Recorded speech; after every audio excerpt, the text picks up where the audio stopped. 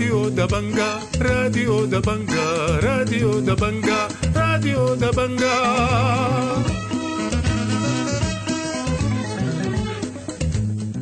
أهلا ومرحبا بكم مستمعي راديو دبنقا في كل مكان. السلام عليكم ورحمة الله تعالى وبركاته. أحييكم وإلى حضراتكم تقديم بث في إغراض برامجنا لهذا اليوم الخميس الموافق 9 نوفمبر للعام 2023، ويشتمل برنامجنا على نشرة الأخبار مع برامج أخرى متنوعة، لكن في البداية أقدم لكم نشرة الأخبار وإليكم العناوين.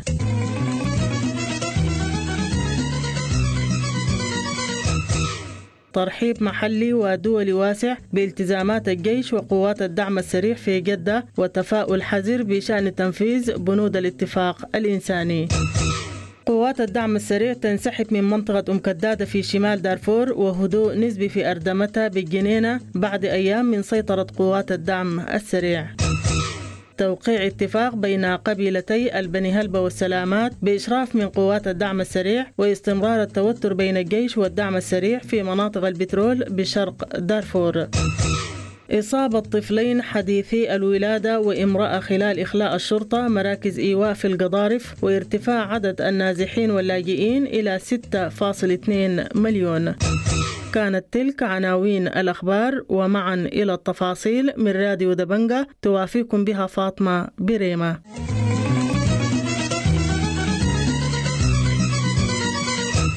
لقيت التزامات القوات المسلحة وقوات الدعم السريع التي أعلن عنها ميسرو محادثات جدة ترحيبا محليا ودوليا واسع وسط مناشدات لوقف إطلاق النار. وقال ولي العهد السعودي الأمير محمد بن سلمان إن القيادة السعودية لم تنسى الأزمة السودانية على الرغم من انشغال العالم بغزة، مبينا أنها نجحت في التوصل لالتزامات تمهيدا لوقف دائم للحرب. من جانبها رحبت منسقة الأمم المتحدة للشؤون الإنسانية في السودان في بيان بإنشاء آلية إنسانية مشتركة بين الجيش وقوات الدعم السريع برئاسة مكتب الأمم المتحدة للشؤون الإنسانية، وطالبت بإجراءات فورية وملموسة، وطالبت أطراف الصراع بالعمل من أجل وقف دائم للأعمال العدائية.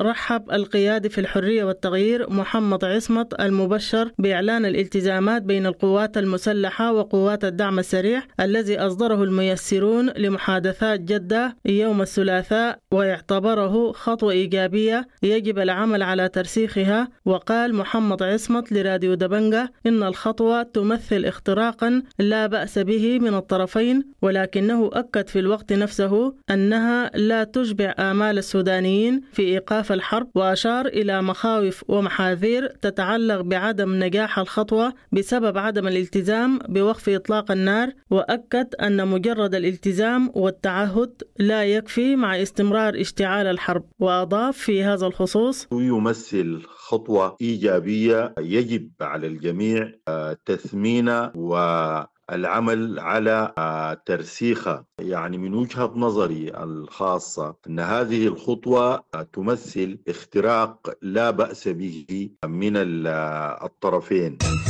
قال كمال كرار القيادي في الحزب الشيوعي السوداني إن إعلان التزامات طرفي الصراع الجيش وقوات الدعم السريع بمثابة شهادة وفاء لمنبر جدة. ووصف كمال كرار في مقابلة مع راديو دبنقا التزامات جدة بأنها حبر على ورق، مبين أن قاعدة وقف إطلاق النار ووقف العدائيات بحسب نصوص الاتفاق، وقلل من أهمية تشكيل آلية إنسانية أو آلية تواصل بين الطرفين أو احتجاز الهاربين في ظل استمرار الحرب، وفشل الميسرين في إقناع الطرفين بوقف إطلاق النار. واستبعد كمال كرار الوفاء بالالتزامات في ظل استمرار الحرب. وأضاف في هذا الخصوص الإعلان النهائي ده وذاته كان شهادة وفاة لمنبر جدة، لأنه ما خرج عن التزامات بين الطرفين، ده حبر على ورق. طالما الطرفين هم قرروا مواصلة الحرب وفشلوا الميسرين ديل، يعني فشلوا في وقف إطلاق النار وقف الحرب دي،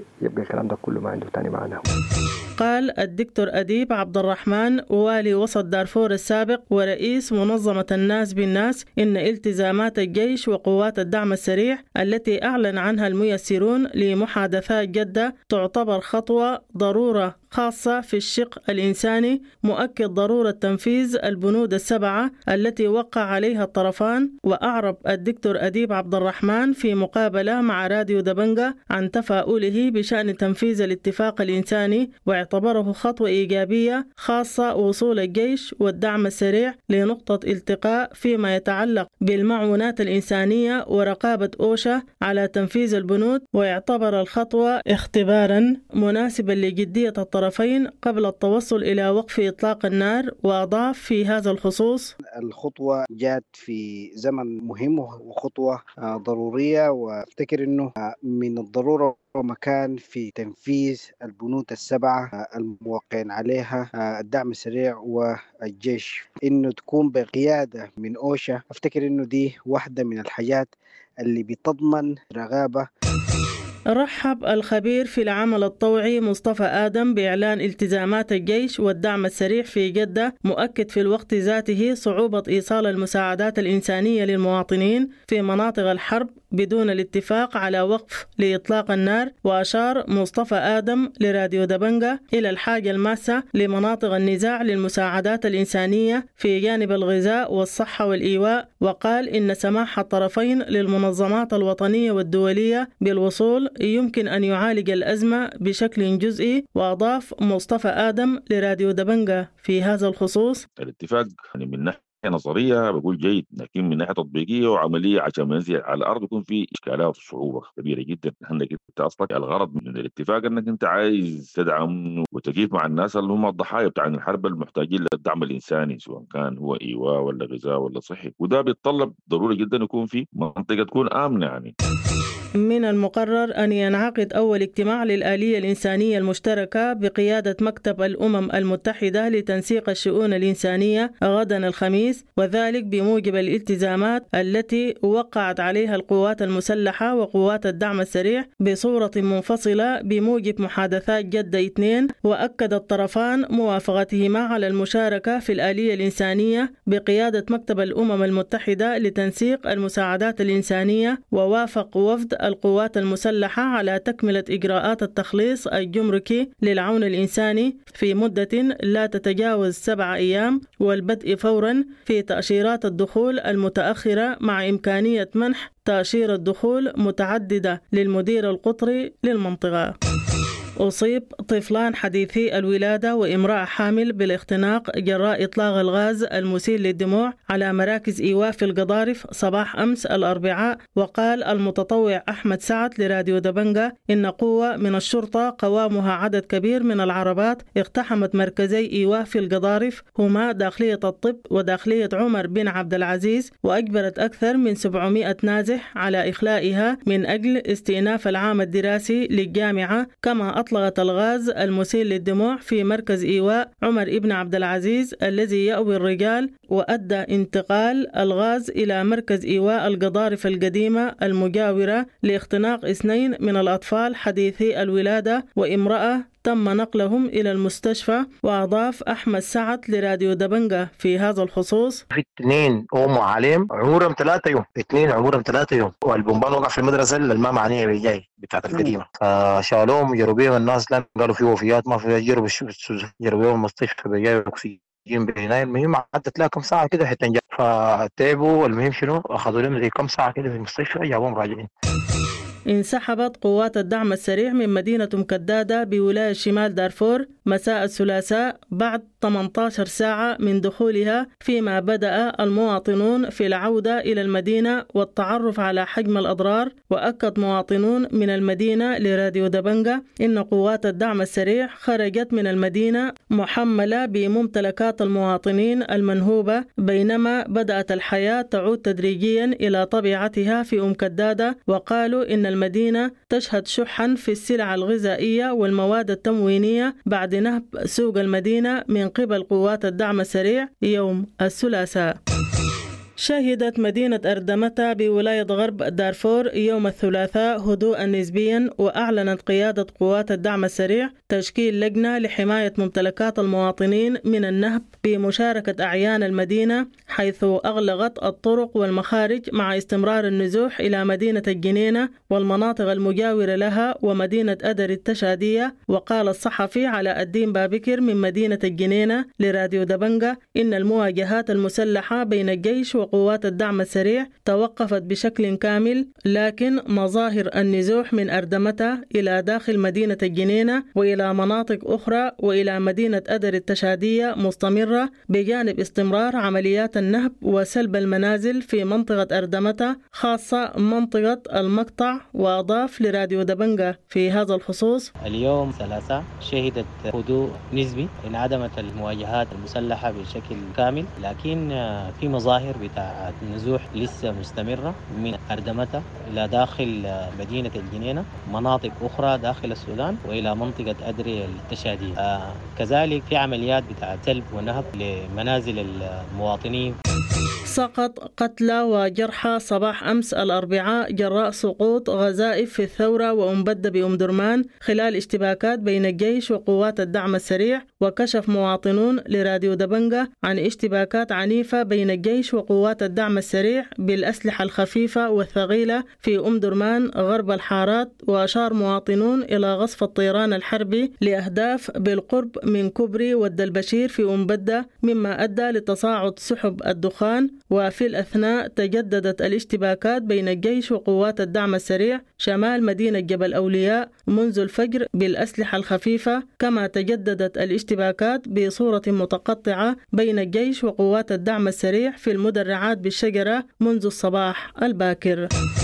تواصل قوات الدعم السريع حصارها لمناطق حقول البترول في زرقاء أم حديدة بمحلية عديلة وشق عمر بمحلية أبو كارينكا في شرق دارفور لليوم الثالث. وقال صحفي من شرق دارفور لراديو دبنقا إن قوات الدعم السريع سمحت للمهندسين والعاملين بالخروج من الحقول بوساطة من الإدارة الأهلية، وشهدت المناطق انقطاعا لشبكة الاتصالات لمدة يومين في عدد من المحليات الشرقية مناطق الحقول زرقاء أم حديدة وشق عمر. وأضاف صحفي من شرق دارفور في هذا الخصوص: الحصار متواصل من قبل قوة الدعم السريع، وسمحوا للمهندسين والعمال المدنيين بالانسحاب من شق عمر، من حقل شق عمر للبترول، وفي انتظار استسلام أو انسحاب القوات الموجودة. شكى مواطنو وحدة جادسيد الإدارية في محلية أبو كارينكا بولاية شرق دارفور من أزمة حادة في المياه بسبب توقف المحطات خلال اليومين الماضيين. وقال المواطن النعمان آدم لراديو دبنقا إن مواطني المنطقة يضطرون للتزاحم في محطة مياه شق الدود التي لا تسد حاجتهم، مبين أنهم يغضون ساعات أمام المحطة يوميا للحصول على المياه. وأضاف في هذا الخصوص: انتظر سكان في محطة شق الدود التي تبعد حوالي 5 كيلو جنوب جادسيد. هذه المحطة لا تسد حوجة هؤلاء المدنيين الذين يسوون مبكرا بعد صلاة الصبح لجلب الماء ومن ثم يعودون إلى منازلهم بعد الظهر. لذا نحن نناشد هيئة مياه الشرب بالإسراع بالتدخل العاجل والقيام بصيانة محطات المياه بالمنطقة. وقعت قبيلتا البني هلبة والسلامات يوم الثلاثاء اتفاقا لوقف العدائيات في محلية كاس بولاية جنوب دارفور برعاية قوات الدعم السريع ووساطة لجان أهلية من فور برنغا وأم دخن ونيالة. وتضمن الاتفاق الذي وقع عليه ناظر البني هلبة الهادي دبكا وأمير السلامات محمد البشير وقف القتال والعدائيات بين القبيلتين ووقف التراشق الإعلامي والتزام كل قبيلة بحدودها إلى حين عقد مؤتمر الصلح. ونص الاتفاق على تشكيل لجنة من الطرفين بمشاركة قوات الدعم السريع لمتابعة تنفيذ الاتفاق. كشفت وزارة الصحة بولاية القضارف عن تسجيل 24 إصابة بالكوليرا و15 حالة بحمى الضنك بالقضارف يوم الاثنين. من جهتها سجلت ولاية الجزيرة حالة إصابة واحدة بحمى الضنك يوم الثلاثاء. الخبر الأخير في النشرة: كشفت مصفوفة تتبع النزوح التابعة لمنظمة الهجرة الدولية عن ارتفاع عدد النازحين منذ اندلاع الحرب في أبريل إلى 4,887,000، فيما ارتفع عدد الذين عبروا إلى دول الجوار إلى 1,363,000 شخص. ووفقا للتقرير الصادر يوم الثلاثاء، فإن عدد النازحين واللاجئين خلال الأسبوعين الماضيين أكثر من 370,000 شخص، معظمهم من دارفور وكردفان. انتهت نشرة الأخبار، قرأتها لكم من راديو دبنقا، والآن نواصل معكم ما تبقى لنا من برامج.